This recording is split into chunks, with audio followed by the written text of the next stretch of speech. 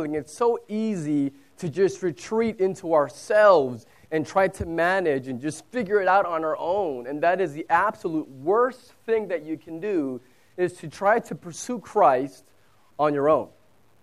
And so it is fundamental. It is really non-negotiable. If you desire to be used by Christ, if you desire to grow and to become the man or woman that He wants you to be, you must not attempt to pursue Christ on your own.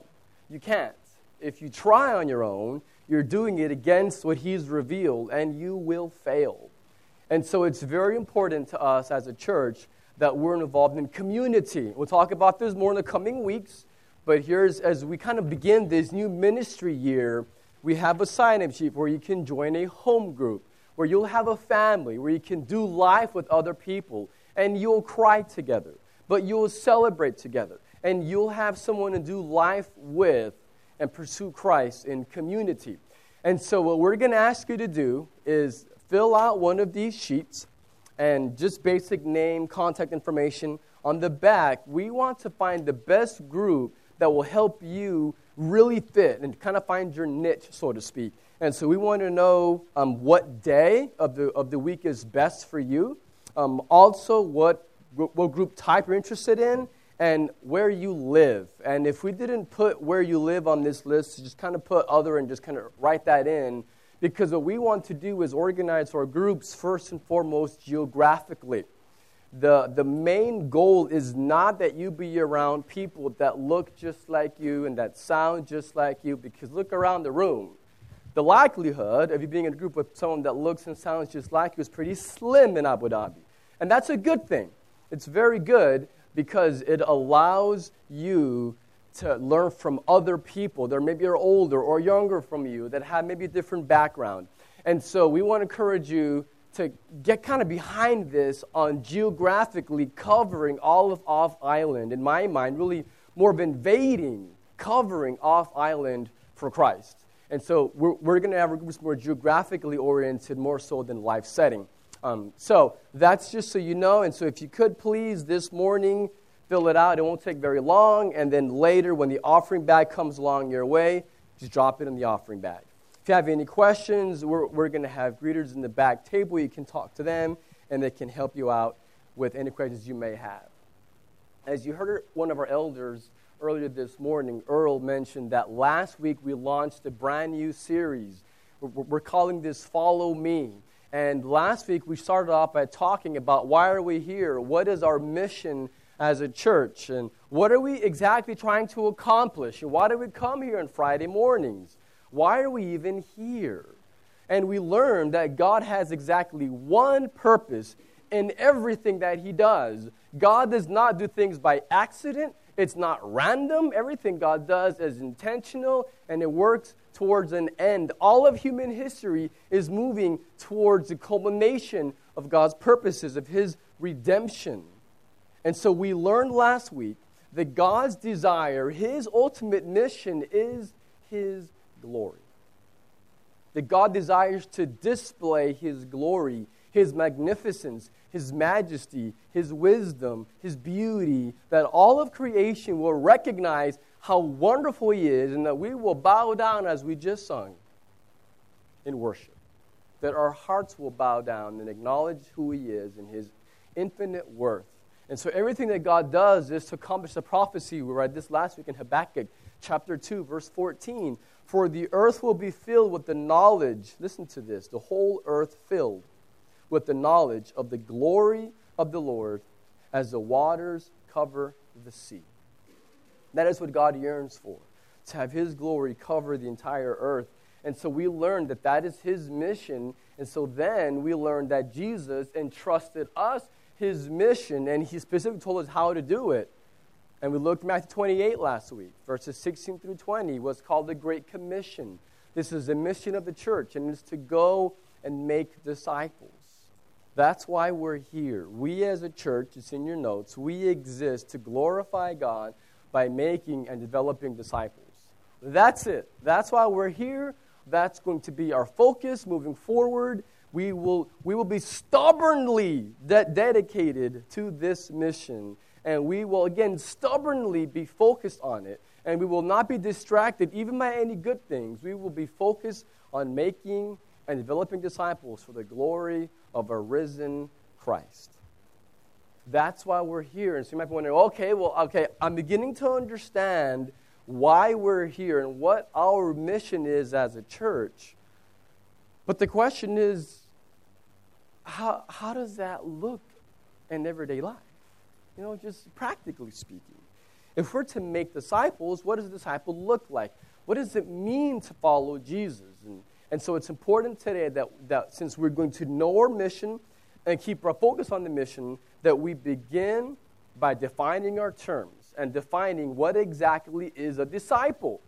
See, in Matthew chapter 4:19, when Jesus called his disciples, when he said, "Follow me," he said to them, his initial followers, he said, "Follow me, and I'll make you fishers of men."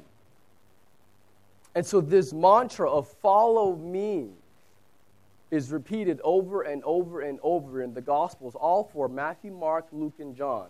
Over 20 times, Jesus says, "Follow me, be my disciple." He said it to poor, uneducated fishermen. He said it to the rich and the powerful. He would say to people over and over, he would say, "Leave everything and come, follow me."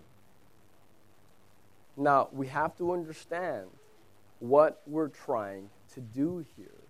If we're told to make disciples, well, that means something. And as I'm asking, well, what does that look like?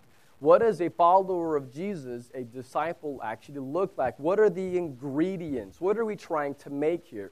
It's kind of like if you want to make a cake or brownies. Well, you have to have flour and sugar, and you have to have the exact right ingredients. Now, I discovered Filipino food living here, and I like pancit.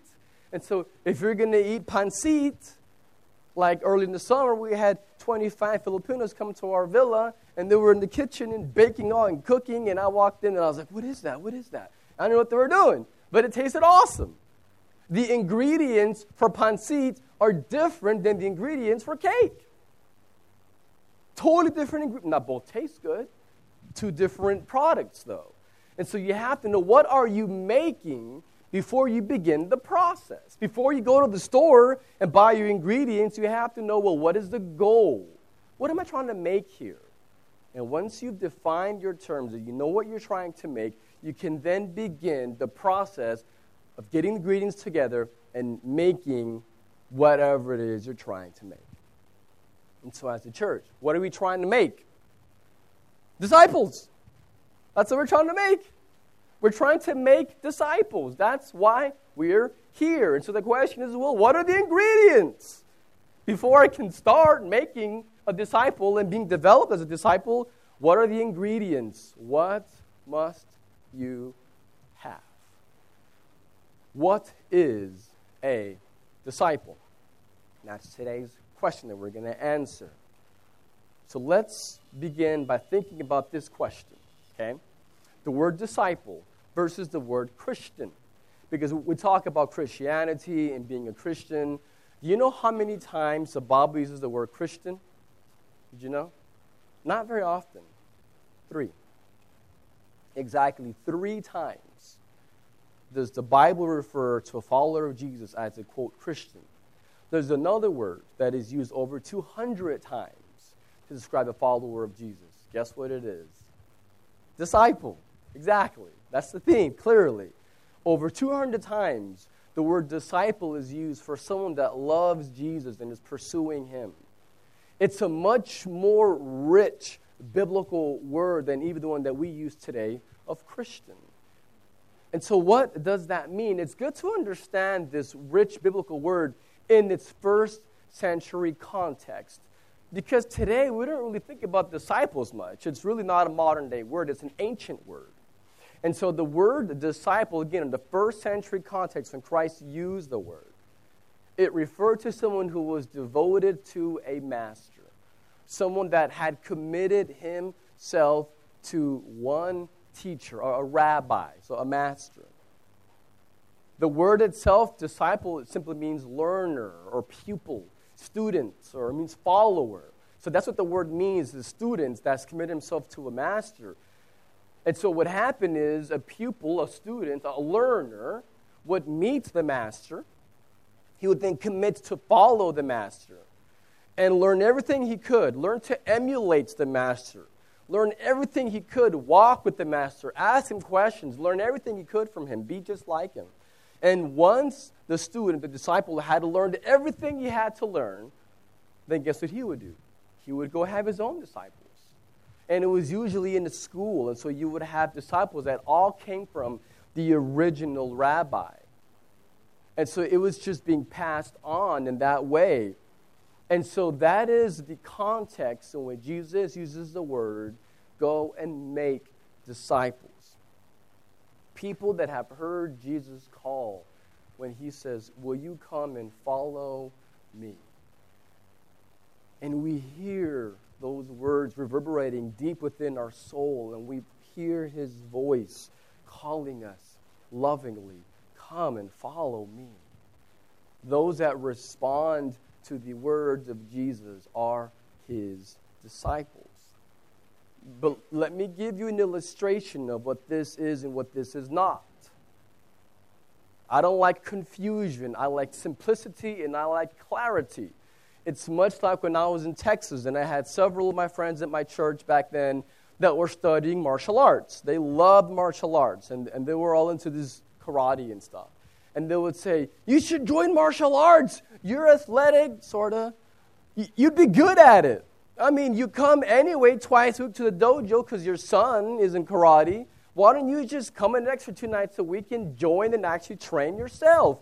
You should totally join karate. And I would say, well, I kind of like karate. I like to watch it, at least my son when he's doing it. And I respect it. I think it's good. I see he's healthy. It looks challenging, so it might be fun to learn something new and learn to get better at it. I would say, so I respect it. I'm a fan of karate, but I don't love karate. So I'm not going to commit to it. I'll just stay on the sideline as a fan, just kind of watching my son and watching you guys do all of your stuff because I don't really love it. I'm not committed to it. Many people have that same mentality towards Jesus. They think he's good. They respect him. They're fans. No problem with Jesus. They'll even kind of watch. But do they love him? Have they truly committed themselves to following him? There's a difference between being just an observer, being a fan, versus being a wholehearted, committed follower of Jesus. In your notes, you'll see where it says the progression of a disciple. Just to be clear, this is important. A true believer in Jesus is a disciple. So let's not confuse our terms here. If you have repented of your sins, believed in Jesus, you're born again of his Spirit, if you are a believer in Christ, by definition, you are a follower, you are a disciple. But in the Scriptures, there's also this progression where the same word disciple, learner, is used for 3 categories of people. And let's work through this, and it'll make much more sense. The first one is casual. Okay, so in your notes, number 1, if you're following along, number 1 is casual. So a casual listener. In your notes, sir, in Matthew 8 describes this. We don't have time to go through all of it this morning, but on your own time this week, you can feel free to look through that. What you have here is people that early in the Gospels, early in the story, revealing the life and ministry of Jesus, early on, what you see is there are people that are called disciples. They're referred to as followers of Jesus. That's the word used for them. And they follow Jesus only to a point. Only to a point. As soon as following Jesus interfered with their personal agenda, as soon as following Jesus became just a little bit difficult, they were done. Now, if you would ask them, they'd say they love Jesus. But there was no evidence of truly loving Jesus. So it's easy to claim it and to follow Jesus up to a point as a casual observer, as a casual listener. These people, by the way, are not atheists. These are not the ones that are antagonistic and are trying to rip your faith apart. These are not the atheists. These are not jerks or are anti-Christian. These people are positive, and they're pro-Christian. They are. They're good people, if you will. But they're just casual fans on the sideline. They'll follow Jesus only as long as it doesn't interfere with their own personal agenda. And these people fall away. They quit following Jesus as soon as it gets hard. But then there's another category of a convinced listener. You see, first is casual, second one is convinced. These people are also called disciples, and they follow Jesus, and they're convinced that Jesus really is good. They really are convinced that there is a benefit to following Jesus, and they'll follow him. In the Bible, here in John 6, for example, calls them disciples. These people will go to church, maybe even regularly. They may even tithe. They have all the appearances of following Jesus, as long as it's comfortable, as long as it's convenient, as long as they're not asked to do anything like serve, as long as they're not asked to actually sacrifice anything. Then all of a sudden, now they're not so sure about following Jesus. Second, it gets hard, not so much. And so when things don't go their way, when it's no longer comfortable or convenient, what happens is they get either angry or disillusioned. Have you ever known someone that got angry at the church and just left? Ever known anyone? See a lot of smiles. Yes, of course you have. People who are just depressed or disillusioned, and they're following Jesus as long as everything stays exactly as they want it. But the second that anything changes in the church, you can't change that. Well, why not? Everything is changing all around you all the time. Just by the way, everything is always changing.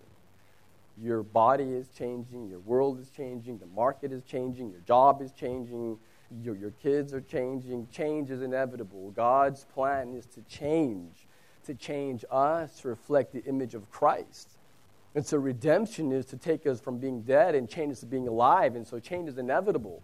And so quite honestly, the more our hearts get used to the idea of changing, the better off they will handle life, because it's going to happen regardless. But point here is that these are a bit more committed than the casual. They're convinced that he is good for them, but they fall away. Like in John 6 is the example, where Jesus says, eat me, drink me.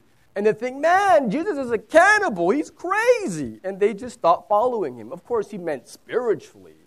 I will nourish you. I will satisfy you. But they fell away because they were just casual observers. But then there's the third category. Committed, lifelong learners and followers of Jesus.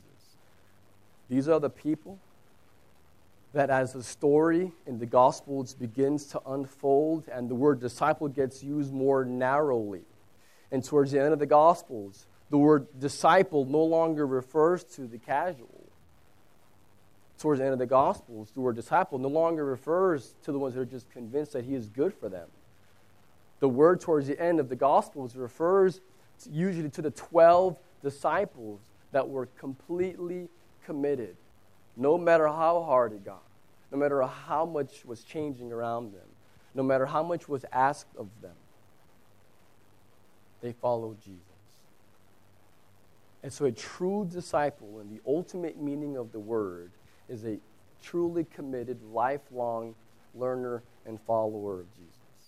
And so let's look at the ingredients, if you will, the characteristics. A disciple is someone that's described in Luke 9:23. And so you have your Bibles. Let's look at this as we identify the three characteristics of what a disciple is.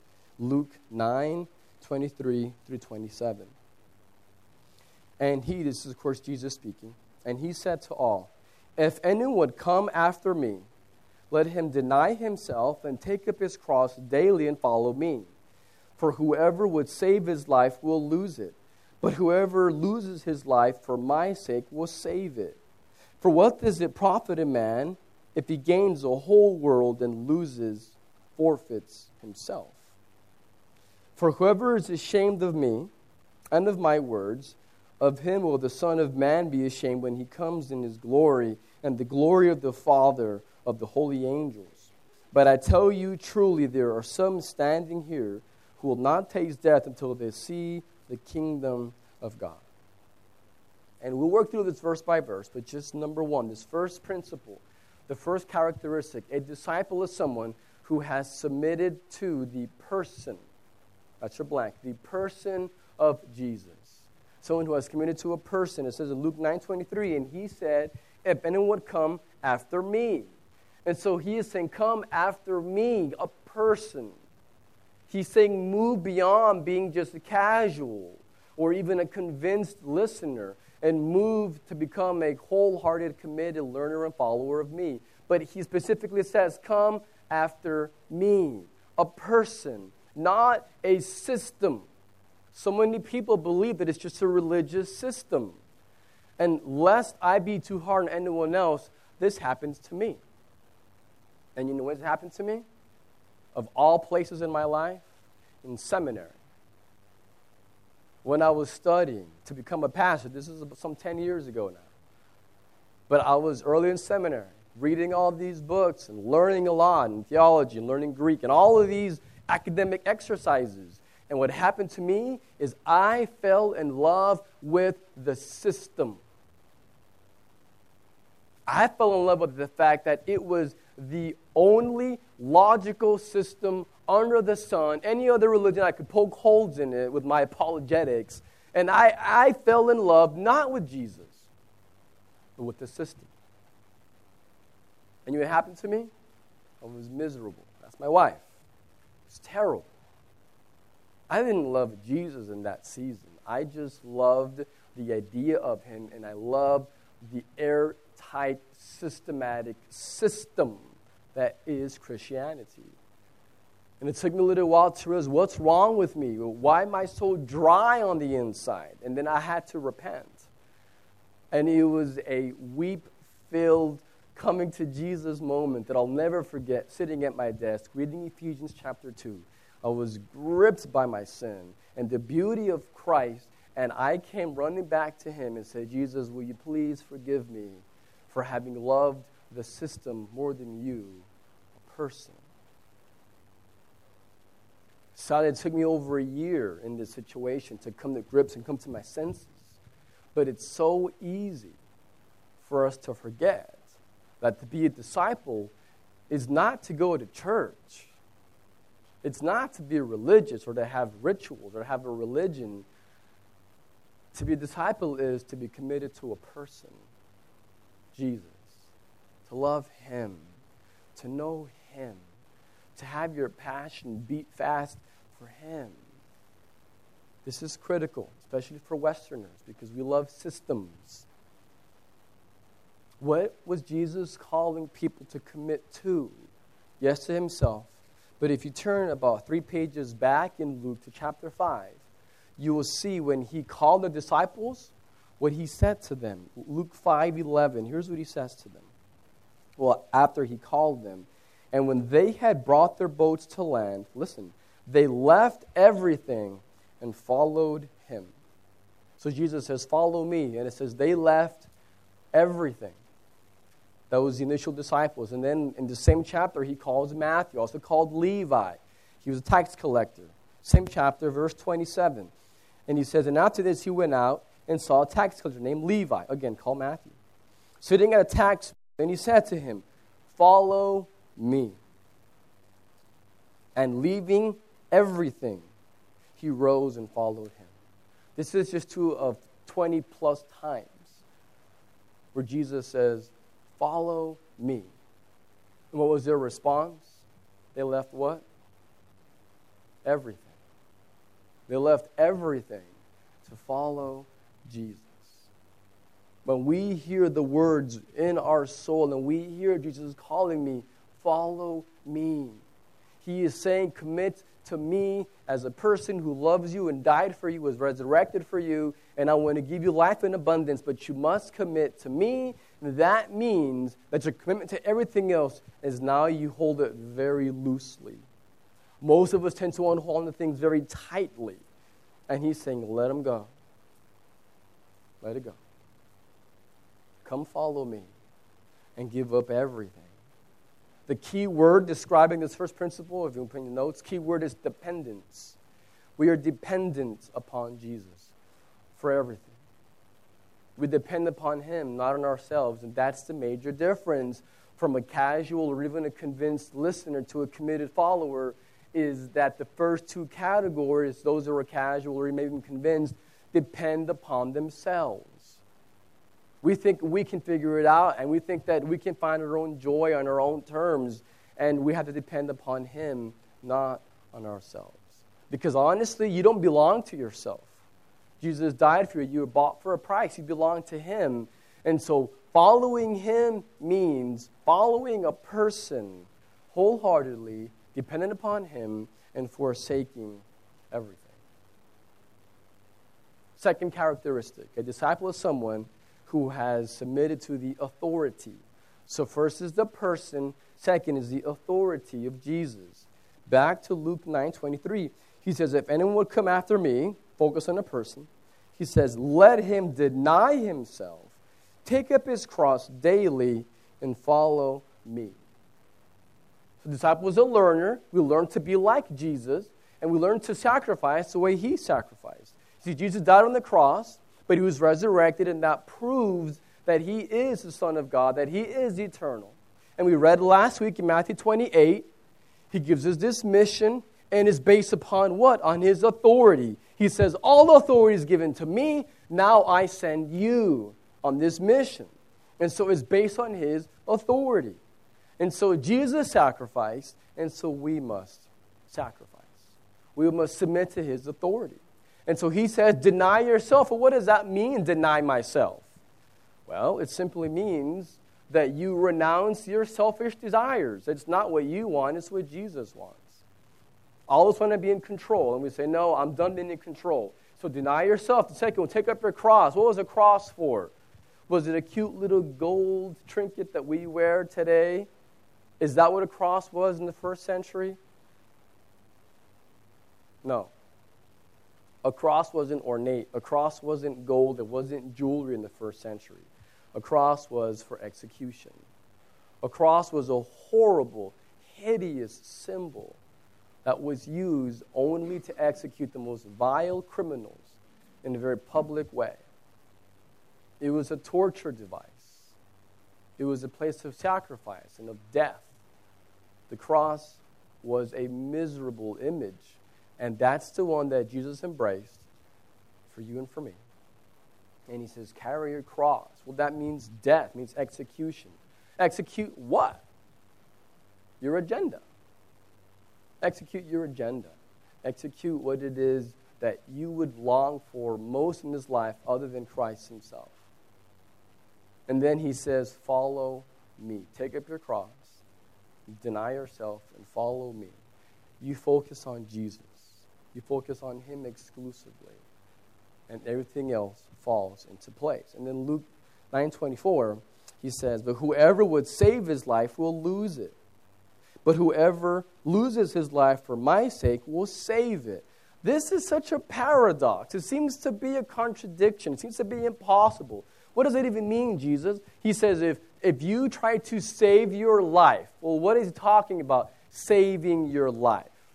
Well, it means to live for your own affections. It means to live for what would make you selfishly happy. It's just living for yourself and all that you can get in life. And so if you want to save your life, he's referring to living according to your own affections or desires, your own agenda, if you will. He says if that's you, if you live for your own agenda, you will lose your life.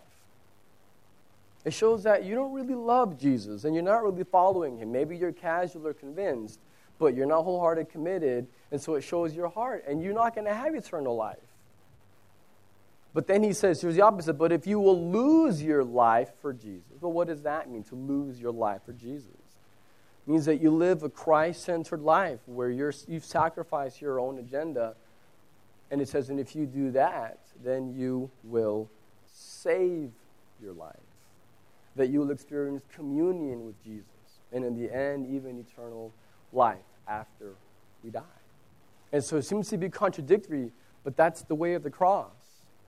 the very symbol of death and torture is what God has used to give us life and peace. It's a paradox.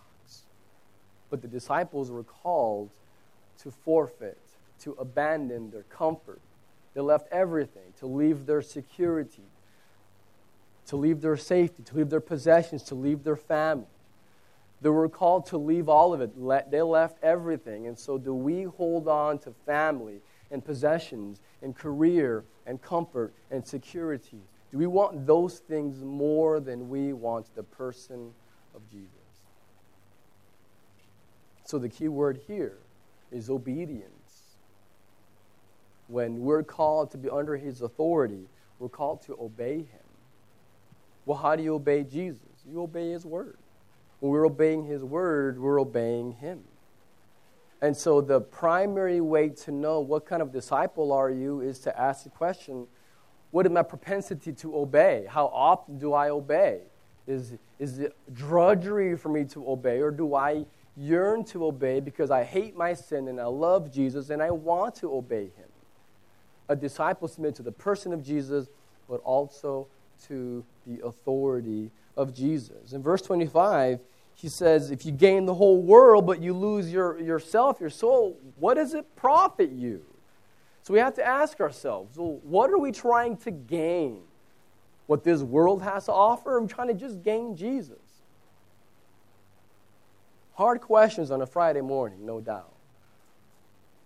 But living it out day in, day out is what it means to follow Jesus. And so we must spend time with the Master. A disciple meets the Master, learns to be like the Master. And so every day, communing with him, praying, reading the Bible, meditating, having time with him every day is where your heart will begin to get softer and you'll want to more versus feel like you have to. So the final characteristic of a disciple is submitted to the mission of Jesus.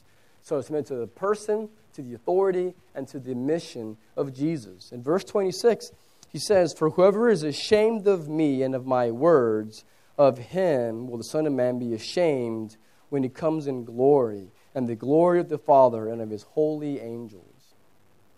Are we ashamed of Jesus? You would say, no, of course not. Well, maybe not on a Friday morning sitting in a nice chair. You're not ashamed of him. But what about out there at work? What about where you live? Are we ashamed of him? Do we acknowledge that we love Jesus on Friday morning, but that's it? We have a mission. And this is why we exist, to glorify God by making and developing disciples. And so he says, don't be ashamed of me. I've given you a mission. Remember what he said? Follow me, and I will make you fishers of men. You will experience the joy of Christ when you are living on mission for him. So the key word here is multiplication. Multiplying. Having our church grow and plant more churches. And we're talking about having groups. Well, if you have a friend that maybe thinks it'd be weird to come to church on Friday morning at the zoo, okay, they can come to your house or your friend's house, and you have a home group. And they can meet other believers and realize they're not weird. Well, some of us might be weird, but not all of us, at least. And so we want you to invite your friends that don't know Christ to your home group. We want you to do that. And so we must be committed to the mission of Jesus. This is critical. Because the end of discipleship is making more disciples. And so if we just come and enjoy worship and we just like the people and we like to sing and want to hear a message, and then we go home and we're unchanged and we're not a mission and we don't tell anyone about it, you're kind of missing the point.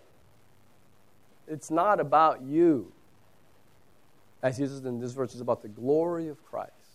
And we do that by making disciples. And then verse 27, he says that there are some that won't die to see the kingdom of God. And so some people get confused on what he means that some will not die until they see the kingdom of God in its fullness. Well, what he's referring to is in the very next verse. You will see it says that 8 days later, he took his closest disciples, 3 of them, Peter, James, and John, and they saw him transfigured. So the transfiguration. And so the transfiguration, the very next verse, is describing this event where Jesus showed his glory to his closest followers. He gave them a taste of what it's going to be like in the kingdom of God. Not in its fullness, just an appetizer. This wasn't the hamur. This wasn't, the main dish. It was just the chips and salsa at Chili's. It was just the appetizer. But they still got a taste. They got a glimpse of what it's going to be like when Christ returns. And when they saw Jesus transfigured, they just bowed in worship and were just completely blown away. And Peter didn't want to get up the mountain. Let's just stay here. Let's just build little huts for you because we want to keep beholding your glory. And Jesus says, you're crazy. We're not going to build a hut. I'm going to come back one day in full glory. He's going to come back. We have this promise. We have this assurance. And he gave us just a taste when we read about how he was transfigured and he just demonstrated his radiance and his beauty. Why are we committed to this mission? Why? Because we have seen more beauty, we've seen more worth, more value, more glory in Jesus than anything else that this world has to offer us. He's worth it. He's worth the inconvenience. He's worth the cost. Because let's not be deceived. There's a cost. If you're going to be casual or maybe even just convinced that he's good for you, there's no cost there. No cost. Because the second it gets hard, you just back out, you just leave and go about your own way. But truly being a disciple, a lifelong follower and learner of Jesus means that there's a cost. And it may be hard for you. I'm not going to lie. I don't know what tomorrow holds for you or me or our church. I don't know. I just talked to a brother who's visiting us this morning. He goes to a different church. And they got an email on Monday saying you can't meet on Friday. They have a church same size as ours. And today they're not meeting. And I want to pray for our brothers at Cornerstone. They no longer have a place to meet. They just got kicked out 5 days ago with no notice after 5 years of meeting there. The truth is that we are not in a country that is Christocentric. We're in a Muslim country, and there are no guarantees for us. There could be a cost. But you know what? Jesus is worth it. Jesus is worth it. We see more beauty and more glory in him than anything else. And so our hearts are committed to him as a person. We are committed to obey him under his authority. And we are committed to his mission for his sake, that his name will be made large and will be glorified on earth, and every knee will bow to the glory of God. That is what we are about at ECC Off Island. So I don't want a room full of casual or convinced listeners. I want to see an army unleashed that invades this city for Christ, of wholehearted, committed, lifelong learners and followers of Jesus that are truly leaving a mark for Jesus. That's my heartbeat. So you're wondering, well, how are we going to do that? We'll come back next week. We're starting the rest of this series talking about Follow Me. We talked last week on what is a mission. Now we know. Today we're saying, well, what does it look like? What is a disciple? What's in your notes? Hopefully you heard listens today. You have a sense of what a disciple is, just a picture. Now, by the way, a lot more, much, much more could be said. But what is a disciple? This is just a foundation that we're going to build on, but this is a foundation. These three truths of a disciple is submitted to the person of Jesus, is submitted to the authority of Jesus, and is submitted to the mission of Jesus. That is a disciple. How are we going to do that? How are we going to make disciples and develop them? Well, we'll talk about our strategy beginning next week.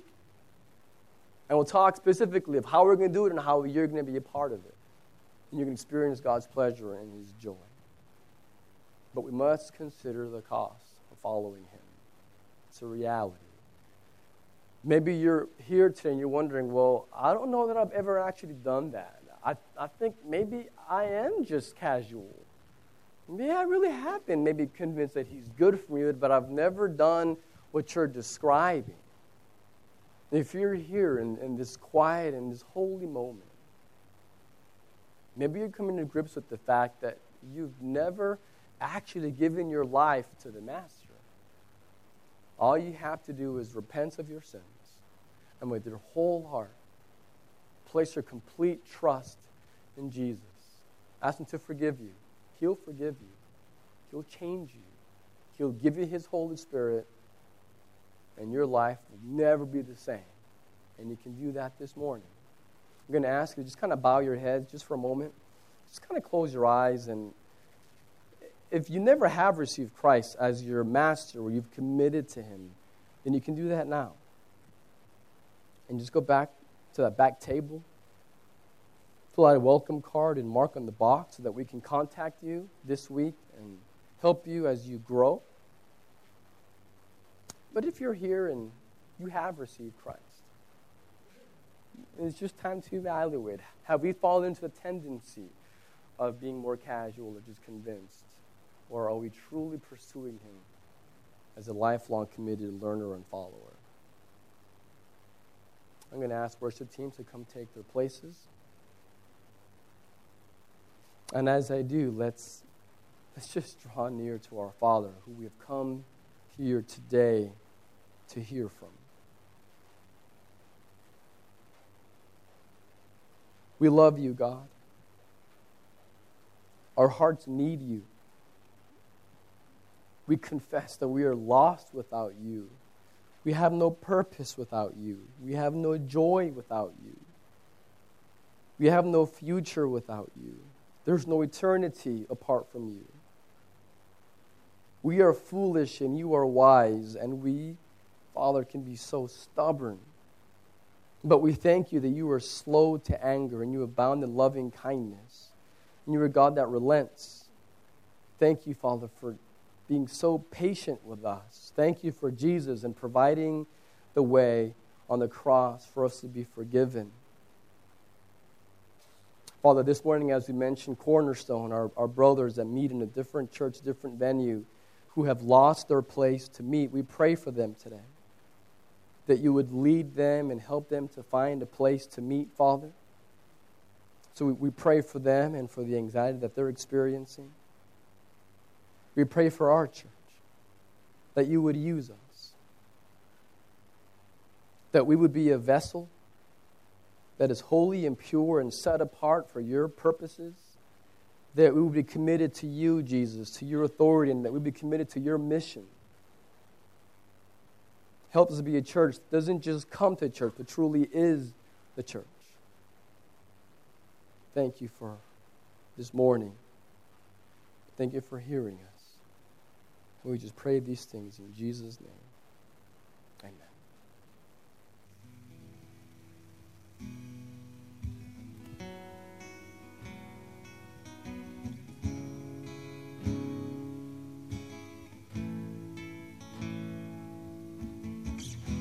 Jesus, lover of my soul, Jesus, I will never let you go. You've taken me from the miry clay, set my feet upon the rock. Now I know I love you. I love you. I need you, Lord. I need you. Though my world may fall, I'll never let you go. You're my Savior, closest friend. My closest friend. I will worship you. I will worship you until the very end. Jesus, Jesus, yeah. Lover of my soul. Jesus, I will never let you go. You're taken me from the miry clay, set my feet upon the rock. Now I know. And I love you. I love you. I need you, Lord. I need you. Oh my Though wow. my world may fall, I'll never let you go. You're my Savior, My Savior, my closest friend. my closest friend. I will worship thee. I will worship you until the very end. Singing, I love you. I love you. I need you, Lord. I need you. Oh my wow. Though my world may fall, I'll never let you go. You're my Savior, My Savior, my closest friend. my closest friend. I will worship thee. I will worship you until the very end. I love you. I love you. I need you, Lord. I need you. Oh my wow. Though my world may fall, I'll never let you go. You're my Savior, My Savior, my closest my friend. closest friend. I will worship, I will Lord. worship you until the very end.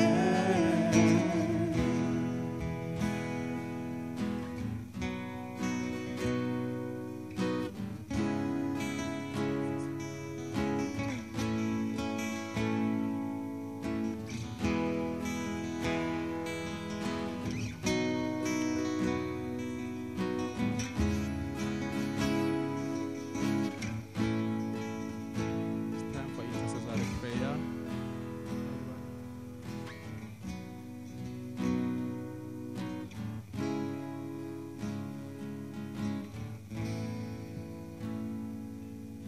Father in heaven, I praise you for your goodness and your love, for your mercy to us, for all that you are.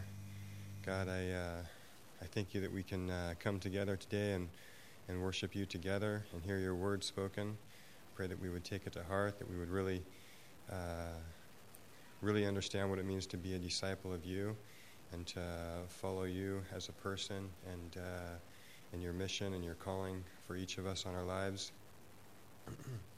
God, I pray that you would watch over the other believers as we've learned this morning are facing some difficulties in being able to serve you together here.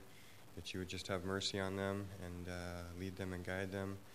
That you would continue to bless the leadership here that allows us to meet, and that you would be with the leadership in this country, God. That God, as we know that we're somehow guests here, and there's more freedom than a lot of other places in this region. Yet we still face some level of what you can call persecution as we're hearing. God, I pray that you would just use that to strengthen our faith in you, that we would draw closer to you, that we as a body of believers here in Abu Dhabi would be united, and that we would really, as we follow you and as our disciples of you, would be a bright light for you here. And God, that people would be drawn to us, that they would be drawn to you, and that people that live here would come to know you as their Savior. In Jesus' name, amen.